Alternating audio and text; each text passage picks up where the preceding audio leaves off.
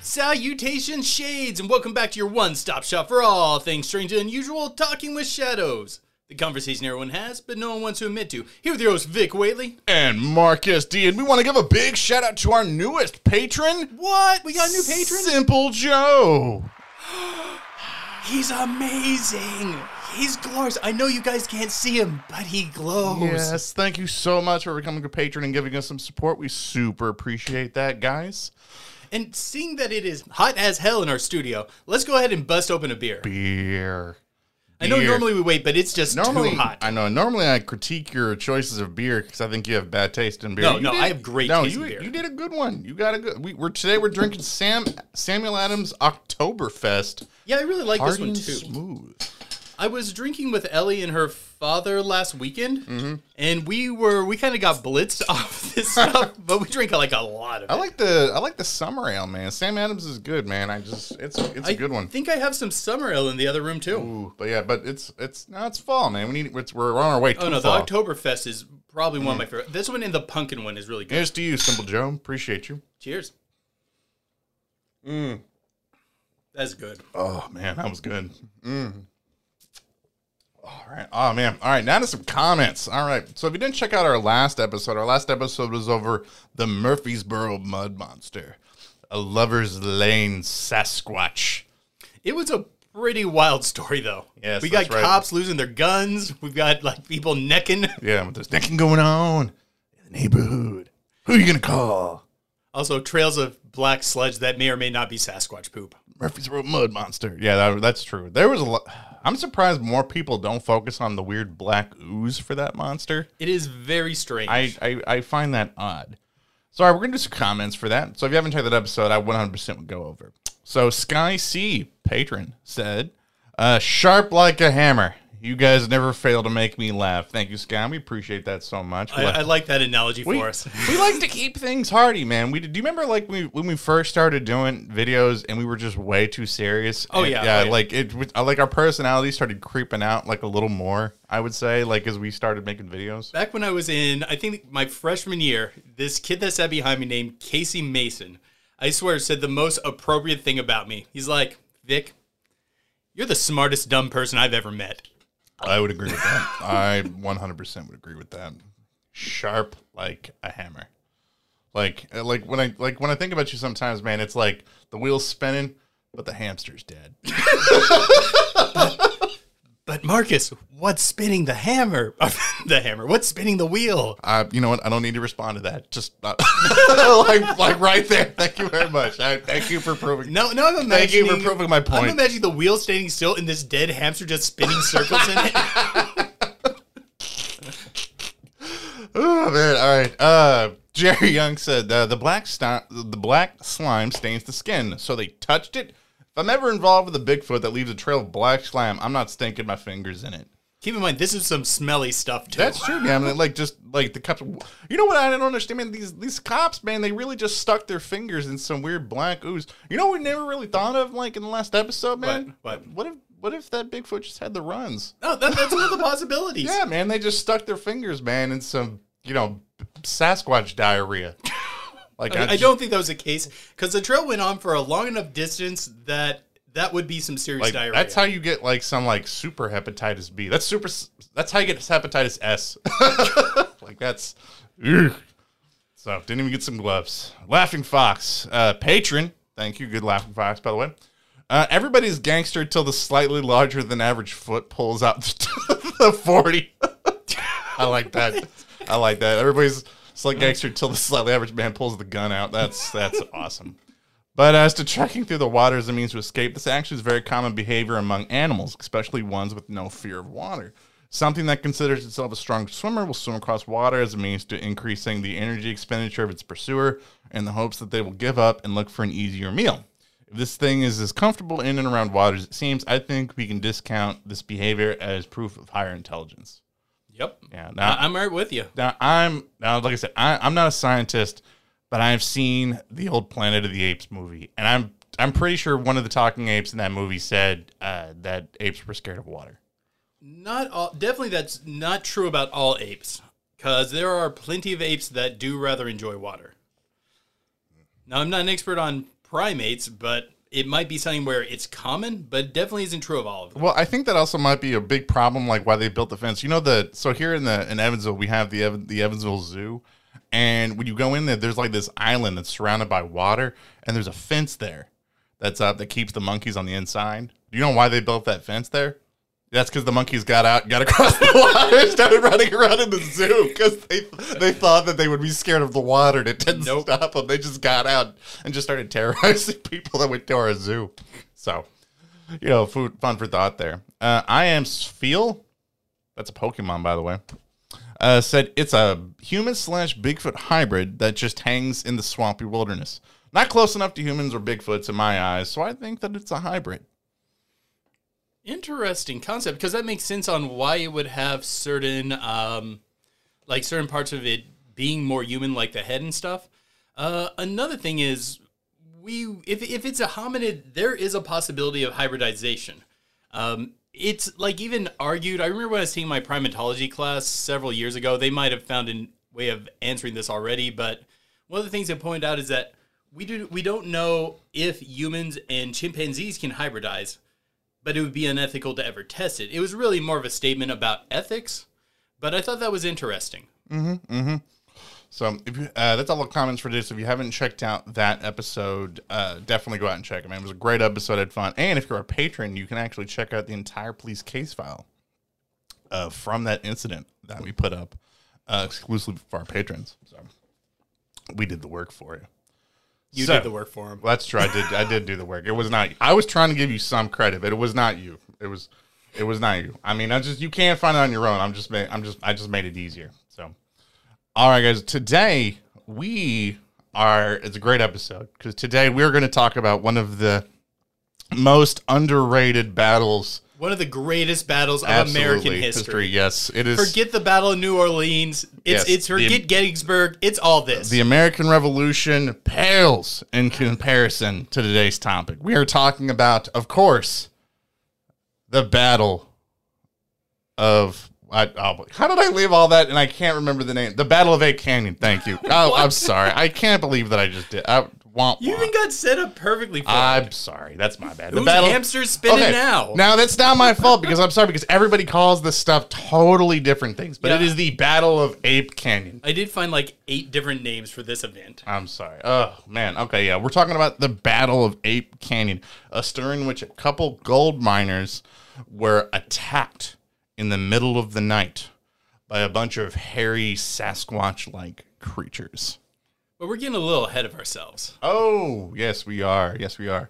So a little background information on where exactly that we are at. So we're talking about Ape Canyon, which is in Washington State. And Ape Canyon specifically is the name of a canyon that is a little bit southwest of Mount St. Helens. And if you're not familiar with this area, we're in Washington State, which is Bigfoot country. Absolutely. One of the biggest hotspots for Bigfoot sightings in probably, I think, the entire North America, I think. Oh, yeah. Easily. So, the typical story goes, and sorry if you want me to start somewhere else. There we go. So this was July, and I want to say July 12th. I had a hard time getting this specific day. Yeah. July 12th, 1924. The only thing I'd add is there were a few sightings and reports of Bigfoot-like creatures in the area before that. Yes. But they weren't major incidents. Yes. So there have been sightings of Sasquatch-like creatures that had been in the air before. But these 5 gold miners, Marion Smith, Roy Smith, Fred Beck, Gabe LaFleur, and John Peterson, were a group of guys that was decided that they were going to go up into this particular part of the woods and they were going to try to scout around and find essentially gold is what they were going to do. So they were tracking up into the woods trying to find a good place to be able to find a place to prospect for gold, mine for gold. And on their way up there, they had reported hearing strange noises out in the woods. They had heard weird whistling sounds and thud crashing sounds, is what Fred Beck, who's probably like the most vocal out of this whole actual group of guys. And a sound that's, according to them, sounded like someone beating their chest. Yeah. And the weird thing that Fred would say, like while he was would go on to later talk about, is he says as they were going up, they would hear this whistling sound on one side of the canyon, and then hear it on another side of the canyon, like someone else is repeating it or calling it back, like something's talking to each other, like out in the wilderness. Oh yes. Like, part of me wants to say it's possible that they could have been dealing with an echo. It is a canyon. I don't know, man. But at the same time, these people are probably very used to working in canyons. Oh, yeah. And at the time, as they were trekking up there, they had often come upon strange tracks, some of them measuring up to between 18 to 19 inches long. Let's see, that'd be what, a size 18 shoe? It's a big foot. It's even bigger than our feet. Beyond that, they're very isolated. Like, they had to take a Ford to get up here. Yes. So, and as they're trekking up there, they find this spot where they decide that they think that they're going to find gold. And we're going to get a little bit more. This is generally how the story goes. Some of them kind of break off into some other part of the story for how it goes. But anyway, one day, this is around in July, Fred and Marion went to get some water by a creek.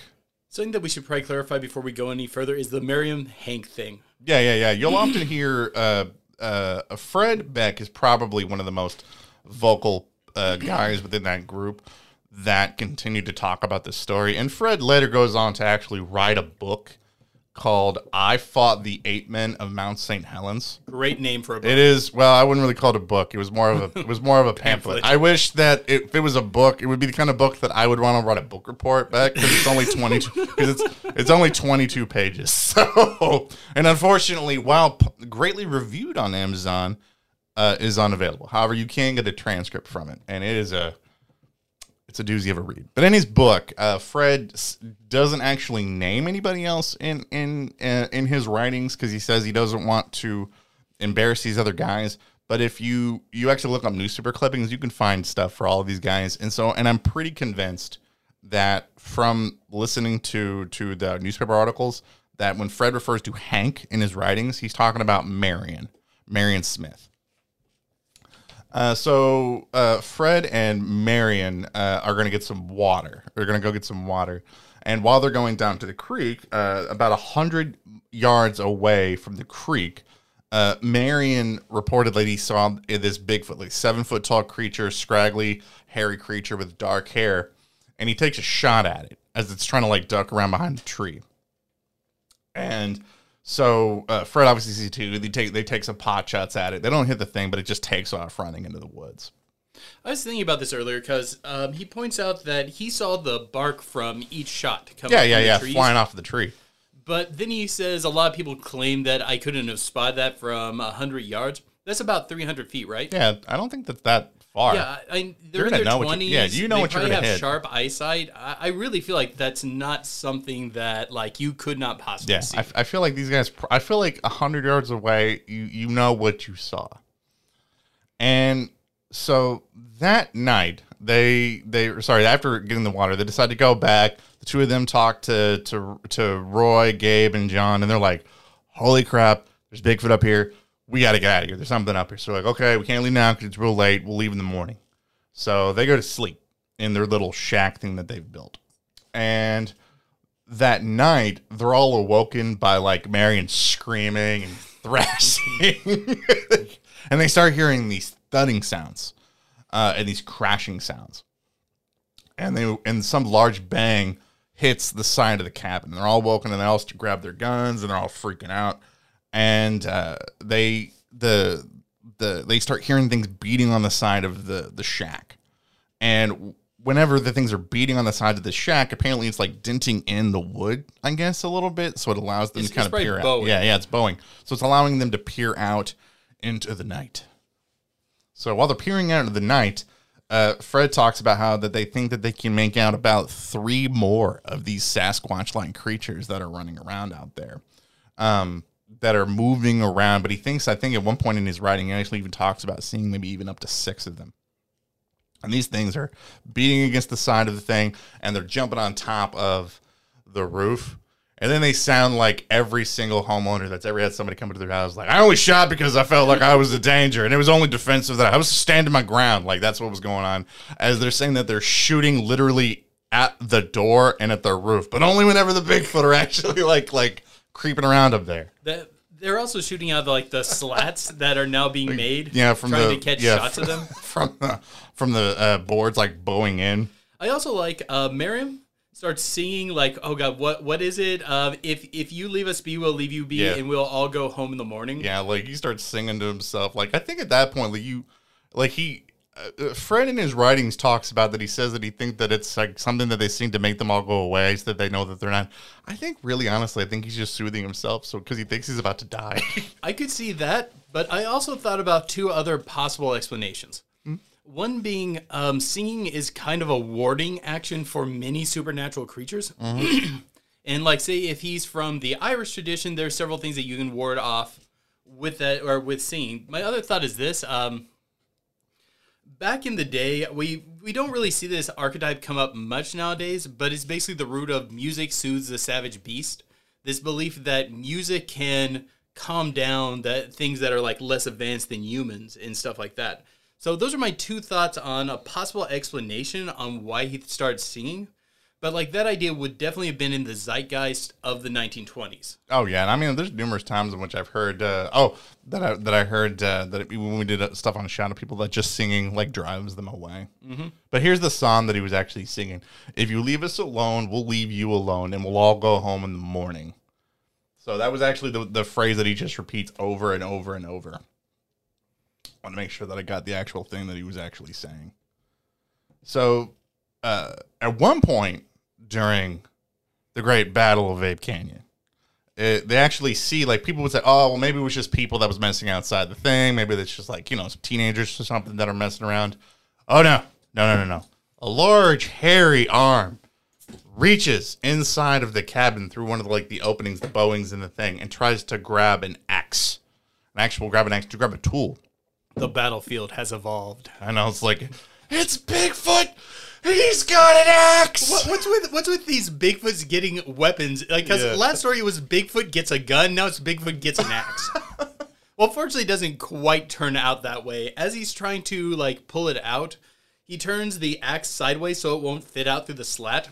And then Miriam just, opens up on the guy. Just bam, bam, bam, bam. He's like, don't worry, I'm going to stab him. Don't worry, I got him too. And then he almost blows Fred's hand off. Which, by the way, I found odd that he never seemed to harbor that much ill will. For somebody. I think it's one of those things where you kind of understand afterwards. Okay, right now. If we ever end up going camping out in the woods and I'm being attacked by Bigfoot and I'm nearby, you have full right to shoot it, please. I will do my best. I don't normally travel with a gun though. Just take or your bow, whatever you're gonna use. I'm certain I could get it with a bow. Hurl your wood cutting axe. I don't care. Just the whole time. I'm pretty good at hatchet throwing. The whole time that I'm hearing this story about them literally just being these Sasquatch are trying to wreck this cabin. I'm starting to think that if I ever go camping, that my little pop-up tent's not going to do me any good. No, it will not. The Boy Scouts did not prepare me for murderous Bigfoot coming in the night. Just saying. All the more reason if you see a Bigfoot, you should not shoot first. So, because apparently if you miss, it's coming for you. Also, it might be the mud monster, and he's just going to pull out that gun that policeman dropped. Yes. It's like I'm on my own business, and then I pulled out my gun. So, this goes on just intermittently all through the night. They're just being harassed by these things. And then after daybreak, there's sort of like this lull in the battle. When the 5 men muster all the courage that they have left, and they take a step outside their door to see if the coast is clear. And then it wasn't! Because standing right in front of them was another Bigfoot. And then they did the responsible thing. They shot it 3 times and it tumbled off the cliff. Didn't even hesitate. They were like, we just walked out, we saw it, and I was like, and the thing tumbles off. I think years later, didn't Frank go back and try to find the body? Yeah, and he never found it. Nobody ever found it. And so then these 5 miners are like, oh, thank God, we're alive. And then they just take off down the mountain, leaving all their stuff behind, leaving all their mining gear. They make it down to like I think they said it was like $200. Yeah, worth where of the gear. stuff and like That's they a lot in like that yeah time they like period. blasting equipment that they left up there, and they have all their food stuff. They go down. They make it down like the park ranger station, and then the park ranger station's like, oh God, here come these guys. And then they just start talking about their story, and they're like, oh my God. And then Well, Miriam had talked previously with the park ranger and told him about the footprints that they're finding up there. And the park ranger was like, well, if you ever figure out what left them, come back and tell me. which is so nice of him just to be like, yeah, if you know what it is, let me know. Yeah. He's just performing his duty. Like back then, like your word was really a big deal. Yeah. I'm surprised maybe back in the 60s, you're like, yeah, maybe, 20s, maybe Bigfoot's out there. People have been saying that. So then they all decide that they're going to like keep this amongst themselves and not really talk about it. And then Marion goes, nah, I'm just kidding. Literally just starts blabbing to like all of the local papers. And this ends up in like tons of newspapers that get circulated. And I'll actually put a copy of one of an article. I want to say it was from the Oregon Journal that I found. And that's when when you read it, and you compare the story from that as compared to like what Fred writes, that's how you can connect, I want to say, Hank to Marion in Fred's writings because of what he says. Beyond that, they didn't really call them Bigfoot or Sasquatch. Those words weren't in the vernacular at the time. No, they called them devil apes. And mountain devils. Yeah, mountain devils. That's right, mountain devils. And one of the weird things that ended up happening after this particular incident was normally, a lot of people end up saying, like, oh, no, we don't believe them. They're actually like a little bit later in the year, was something called the Great Mountain Devil Hunt, or the Great Ape Hunt of 1924, in which a bunch of people with guns trekked all over Ape Canyon looking for these things, which they never found. Well, they claim they found tracks, but they never actually ended up claiming that they actually found a body or anything. And that's the general story that you will get if you research this. Do you know what's one of the things I like about this story? During 1920, I'm pretty sure none of these miners knew anything about like primate behavior. Yet this isn't too far off from standard primate behavior. You hear sounding and callback. You hear them, or they're harassing them with stones and things like that. They're trying to display dominance. This sounds like something you'd expect a primate to do. I mean, this isn't anything that really, like, this is other types of behavior that we've heard from other people. It's not like rock throwing is not a behavior that we've seen from other types of Bigfoot encounters. People claim that they're surprised throwing none of them rocks. described like a hellish smell with them, though. Well, I mean, they don't do that in every single Bigfoot encounter. That's true. To be fair, they also really didn't get outside, and they were also pretty far away. Based on how people have described the smell, I would assume that with them up on the roof, they should have been able to smell them at that point. But maybe they were too zoned in on like just straight up survival. Yeah, at that even point. note it. So, okay.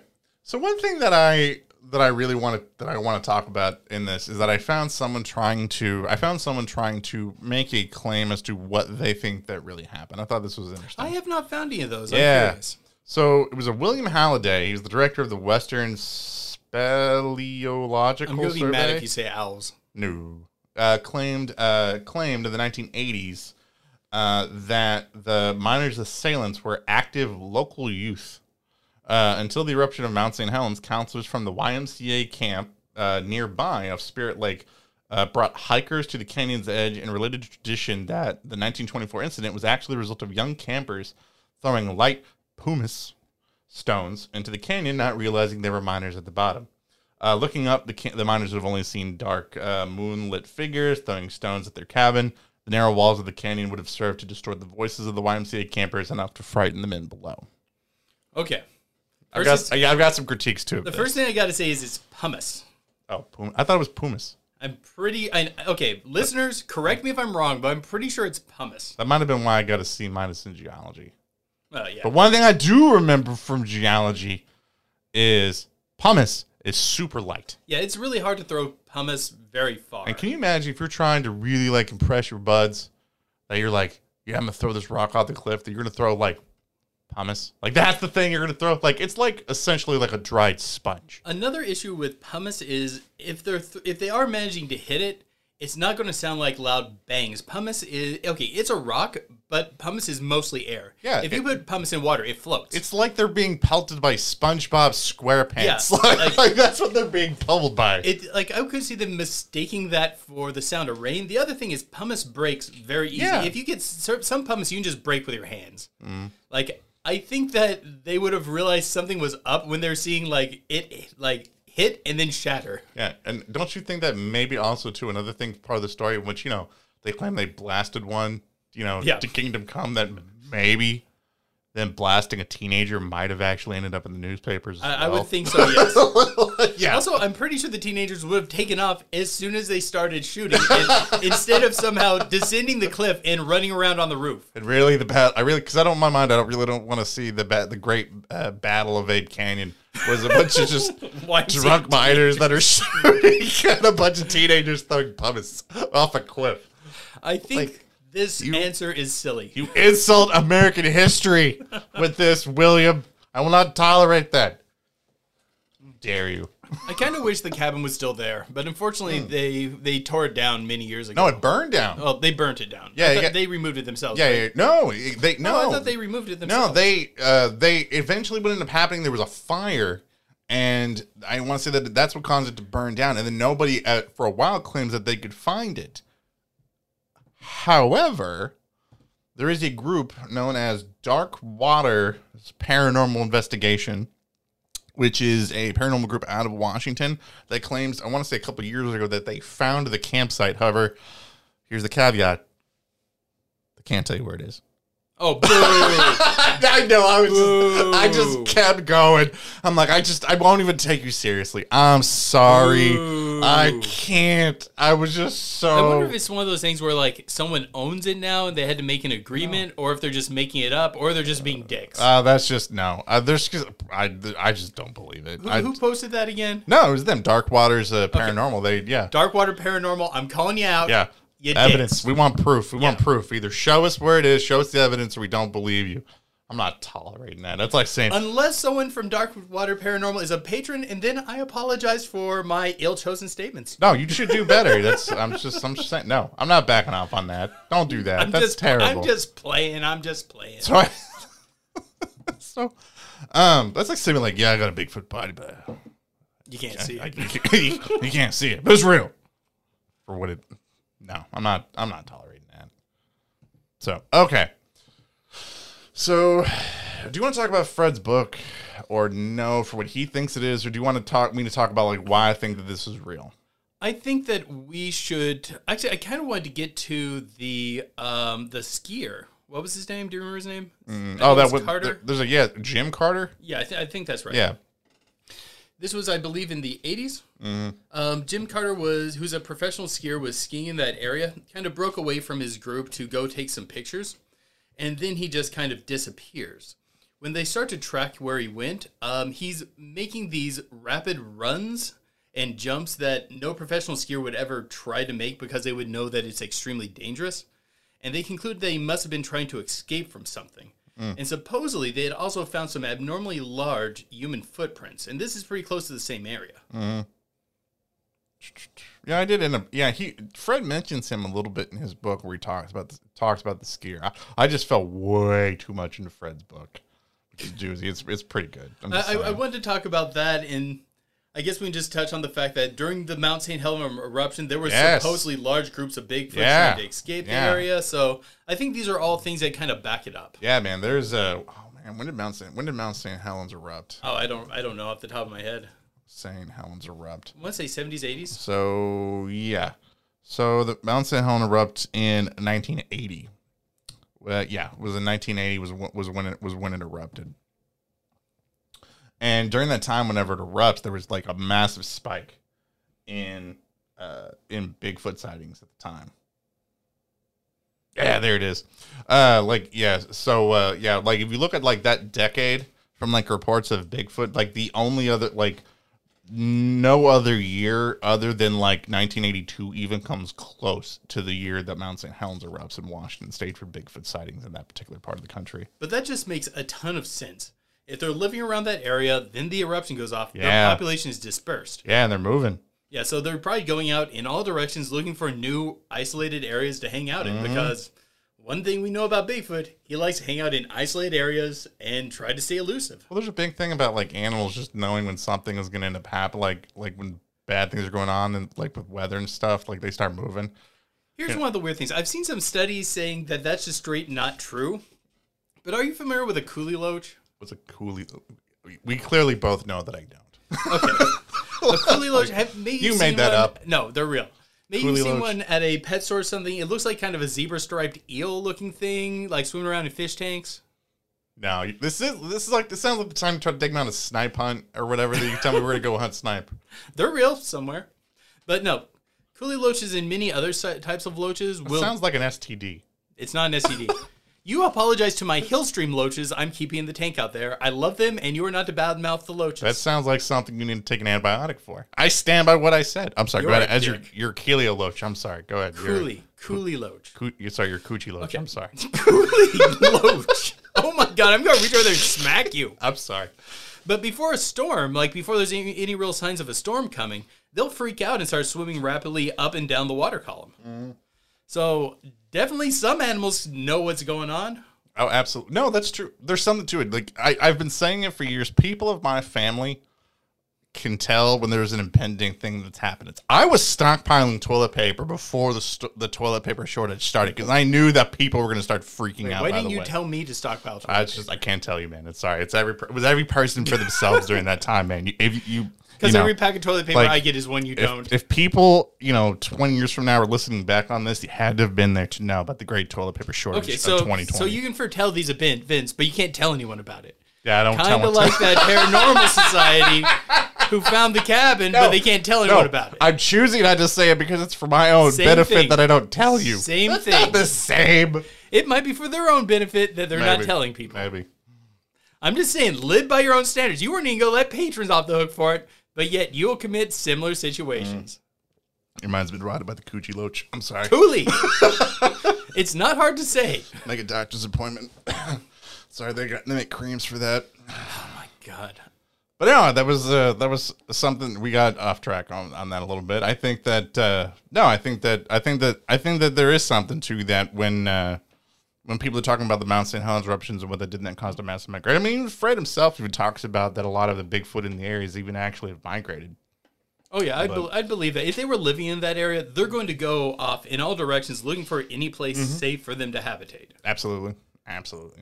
So now, do you want to get into Fred's book or do you want to talk about why I think they're real? Oh, your dealer's choice. So, one of the things that you have to ask yourself, and actually, truthfully, we'll get into Fred's book for the patron section because I got enough, man, that I think that I can stretch this. So, I started researching like around that particular part of the country. Did you know what state actually has more Bigfoot sightings than any other state in the United States? Am I just taking a guess? Sure. I would first guess Washington. You would be absolutely correct. So I went onto the Bigfoot Researchers Organization website. They have so many Bigfoots, they have to start having bat Yes. squatch encounters. Yes. So I went on the Bigfoot Research Organization. Sorry, Bigfoot Researchers Organization, which is a organization of Bigfoot hunters that have been collecting stories about Bigfoot since 1995, and have been collecting stories of Bigfoot sightings that go back well to the 40s. I think is whenever they put out their stuff. Noble people. Absolutely. So the number one state with the number one amount of Bigfoot sightings and stories they've collected, Washington State, sitting in a nice 695 stories. You know the second state that comes even closest to that? I have two guesses: Oregon or Kentucky. You're wrong on both. Florida.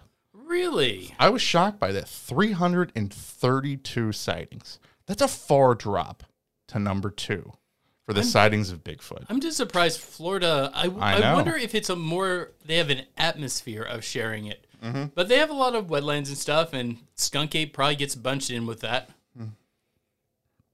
Okay. And if you break that down, by the way, by county, you actually find something interesting. So the actual county where the Great Battle of Ape Canyon took place was in Skamania County, which has the third, by the way, most Bigfoot sightings collected by that research organization.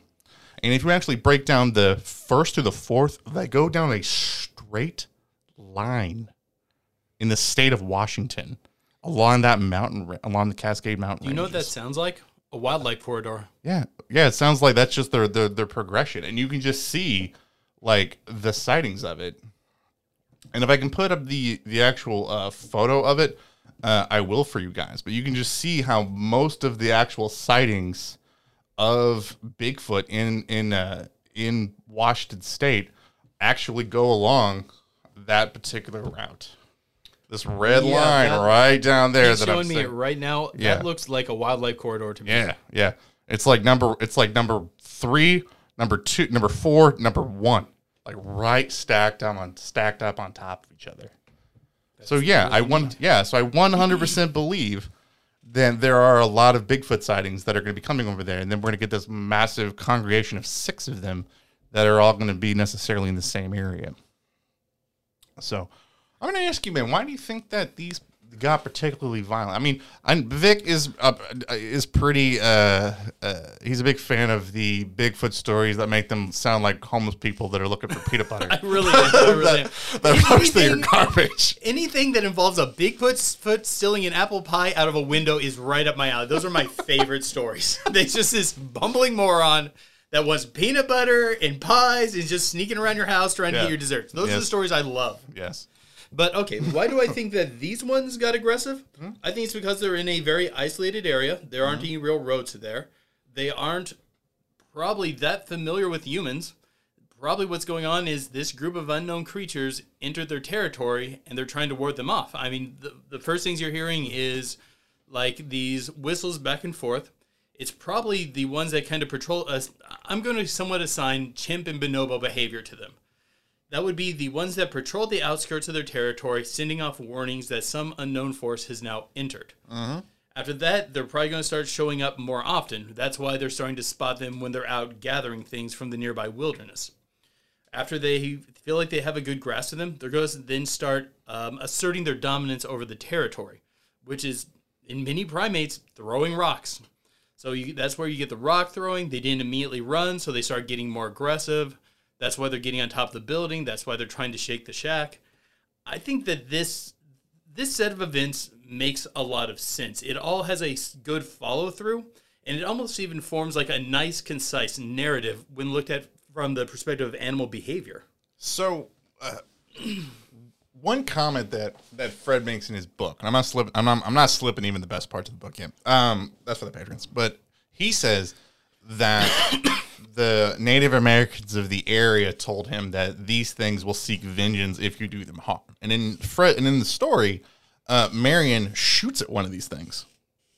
And then later, and then I think Fred does too, so later these things come back with even more of them, like they're seeking vengeance.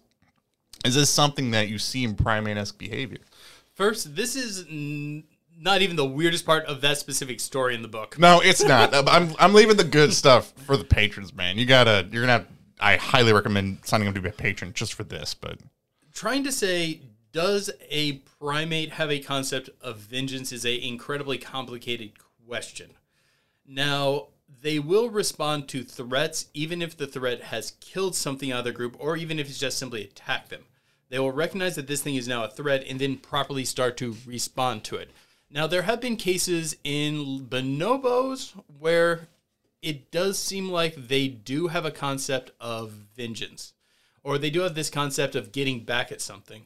And even lower primates have this ability to correlate series of events and make plans to address them. Like there was a shy orangutan in I forget which zoo, and it was previously believed that orangutans did not have this level of intelligence. But what it did was a little bit before the guests would start coming through, it would start gathering stones and put them up on the branch he'd like to sit in. And then when guests would come through, he'd sit there and huck rocks at them to try to get them to go away. I mean, which I think ties in with this kind of vengeance sort of behavior. He didn't like it, so is now doing things to try to ward off this thing it does not like. Mm-hmm. I mean, I would say they probably do have a concept of vengeance, but it's hard to scientifically prove that. I mean, it also could just be, man, I just don't let those guys. Let's go mess them up because they were mean to me. Yeah, it could be that, or it could be as simple as we're going to protect our territory, which we know many animals can do. Yeah, I mean, these guys were probably blasting and making a lot of noise. They were tearing stuff up within the mountainside. And it could even be just something similar with them having unfamiliar scents. Absolutely, yeah. You know, these things, you know, they don't like these guys up there, so they're going to, like, get rid of them. I prefer to think of it something along these lines, because I like to assign, as much as I love the bumbling Bigfoot stories, but that's more because they entertain me. In actuality, I think they're probably fairly intelligent, and I prefer to think that they recognize that man is a threat to them, and do what they can to remain as elusive as possible. In their mind, that means get these things as far away from here now so they don't try to build a settlement here. Now, they're not going to understand that the humans are going to go back, tell the stories, and then in a few seasons you're going to have these huge hunting parties. They're not going to understand that aspect of it. Like, a lot of people will try to tell me that they don't think there's an intelligence like in Bigfoot stories, but I'm just saying, even if you look at some of those weird ones where you sneak into your house stealing pies and peanut butter and stuff, like, it still reminds me a lot, man, of looking at just people at Walmart trying to, like, graze the free samples, man. It's the same thing, man. You got, like, just large-ass people just grazing off something, just staring out in the distance when they're caught. I mean, you can assign this sort of behavior to dumb humans. And I'm not going to say just because they do this sort of bumbling antics, that means humans are less intelligent. Yeah. We're just currently viewing one that's a little dumb. I'm just saying, have you ever, like, actually taken a spoonful of peanut butter and eaten it? Yeah. Tons of times. Yeah, you don't look like the most intelligent of creatures while you're doing it. I'm not saying you're not smart and you can't write the great American novel and not look, you know, kind of like Harry from the Hendersons at the same time. The issue is the optics on it are bad. Yeah. It's not that you're actually dumb for doing it. The optics are bad. Like the Bigfoot stealing the pie out of the window still. The optics are that it looks like some dumb animal that's going to steal the pie and run off like a hobo eating it. But you could just as easily spin that narrative into this is a clever animal, perhaps clever humanish animal, that is now exploiting a resource that another group is leaving unattended. I mean, it could be cunning as much as it could be dopey. It's just the narrative on the optics is that it's dopey. So here's something that I think that's interesting. So they claim that they shot this thing, and I bet that they probably could have actually gone back to look for this. Do you think that they actually killed that Bigfoot when they shot and fell off the gorge, or what do you think ended up happening when they couldn't find the body? It's hard to say because it seems like these things have a huge bullet carrying capacity. Like we were talking about earlier. I was talking about how like an emu can take many bullets before it starts to slow down. Mm-hmm. This might have just stunned him and knocked him off the cliff, and he might have just went home. Right. I definitely understand why they might not have went down to look at the body, because keep in mind they're in an isolated area. They have to take a Ford to get back. What are you going to do with the body when you find it? Exactly. You can't really take it back with you. And beyond that, we don't have the details on the cliff, but there's been times where I'm trying to get to somewhere in the wilderness and I've ran into like a large ravine and been like, how the hell am I getting around this thing? Yeah. Well, also too, if there's an intelligence behind Bigfoot, you know, if they're out there, they've been able to dodge us. That means that they prove their intelligence. I mean, if they have something even remotely comparable to humans, you know, there was a lot of them that knew this particular area. I mean, and how many humans aren't just going to let a body, laying around? If you saw, like, if we ever find a body anywhere, even if we don't know who that is, we're going to move it. Yeah, like they could have some form of burial rite that we're unfamiliar with, and they might be just taking the bodies with them. Right. You know, that's some of the very first signs of like human intelligence when we find early remains, of like finding some like real early like burial grounds, you know, of human remains. And even if you don't want to look at like a spiritual thing, you can just consider it a practical aspect of a society, because leaving bodies around to rot encourages disease. Do you think Bigfoot could take a bear? Sorry, or attracting it, man. I think that. Wait, what bear? What type of bear? What bear is best? Up there? Those are Kodiak. I think they're Kodiak bears up there. Kodiak bears are dangerous and they're big. Yeah. I would say yes. I think that they could take a Kodiak bear. Yeah. Because they're going to be smart enough to probably pick up a tree and use that to use. The issue is the bear has teeth, it has claws, it has all these tools for really mangling something. Bigfoot's got his stubby fingers for getting peanut butter out of hard to reach places out of the jar. But the thing is, they seem to like to rip up trees, which means they're going to be strong as hell. They seem to be somewhat smart. They might just use tools to kill it, like at reach, like a large stick or something. Mm-hmm. Or they'll use their Mystic Bigfoot powers to whammy it. Yeah, they'll just start teleporting around. I'm pretty sure if you could take a bullet, you could take a swipe from a Kodiak bear. I believe that they could definitely take at least one swipe from a bear. Because the thing is, like, Neanderthals. When we look at Neanderthals, there's a lot of signs that they could go toe-to-toe and take hits from megafauna. Like, they could fight like a woolly rhino and take some hits and not just die like a human would. They're bigger, they're more durable, their muscles are different. They're strong enough to survive a hit. Remember that? I didn't hear no bell. Yeah, it's just like that sort of thing. Actually, probably would have been like, probably what that would be. But, like, we could assign the same traits to something like this and say, yeah, it could probably take a swipe, maybe 2, maybe 3 from a large bear before it starts having, like, major bleed-out problems. Yeah. So before we get into Fred's book and some of Fred's thoughts on this thing, what are your final thoughts on the great battle of Ape Canyon? I think that we're looking at the natural consequence of invading a primate's territory. Like I said, this follows a very clear, concise narrative that fits other primates we know. I think it's a human primate. Other people can argue that. Mm-hmm. But I think that this is just a natural follow-through. Yeah, I think that they should replace this with teaching the French Revolution in school. Like, I think I think they should, like, no longer teach the French Revolution. They just replace it with the battle of these are great American heroes. The GI knows. Like, I'm not letting these Bigfoots take. GI knows. This is man's country, not Bigfoot country. Oh man, that's what I think. No, man, I 100% believe these guys saw Bigfoot. Man, there is just something weird going on in Washington. You just look at a count, man. It's in the same spot where there's a major hotspot for sighting Bigfoots. I 100% believe these guys they encountered something. So definitely stick around in the later part of this episode. Definitely something to be a patron, man, because this book's a wild ride, by the way, where we're going. But leave your thoughts in the comments below. What do you guys think about this thing? Do you guys believe Fred and his and Mary and all of them? Do you think that they made it up? Do you think something else happened? Do you think they ate random mushrooms and they just started hallucinating the great Battle of Ape Canyon? We didn't even get into that. Which is something we actually were talking about. Yeah, beforehand. There's like 5 known species of like hallucinogenic plants, just I think in Washington State alone. So what do you guys think about that? Leave in the comments below. If you guys are listening to this anywhere, don't forget to leave us a like. If you're listening on YouTube, not only subscribe, hit that notification bell so that way you guys can stay up to date whenever we put out new content. If you're listening anywhere where you can leave us a review, please leave us a review on Apple Podcasts, all those fun places like that. But until next time, guys, keep believing. Because we'll keep listening. All right, guys, we're going to slide into the Pillow Talk segment of this podcast. If you want to check out the rest of this awesome podcast, all you got to do is go over to our Patreon and sign up for as little as $1 a month. You get the rest of this awesome podcast as well as bonus videos that we put up exclusively for our Patreon, such as our upcoming video that we're going to be discussing the Crawler, which is going to be fun. I'm very excited about that one. Which is going to be fun. I've been pitching that one to you for a while. Mm-hmm. So for as little as $2 a month, you get the ability to vote on our patron poll, where you get to decide the theme of our month. So it's looking like October, currently winning by a slight majority, is Missing 411, followed closely behind Ghost Towns.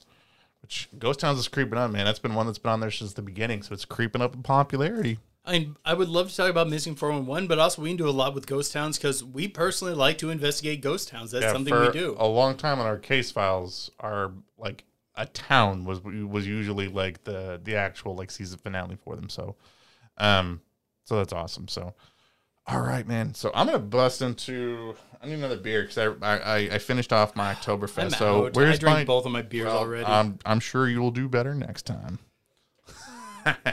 You're popped it over here. I'm going to finish off one of the Purple Haze Raspberry Lager that we had from last time. That was actually pretty good.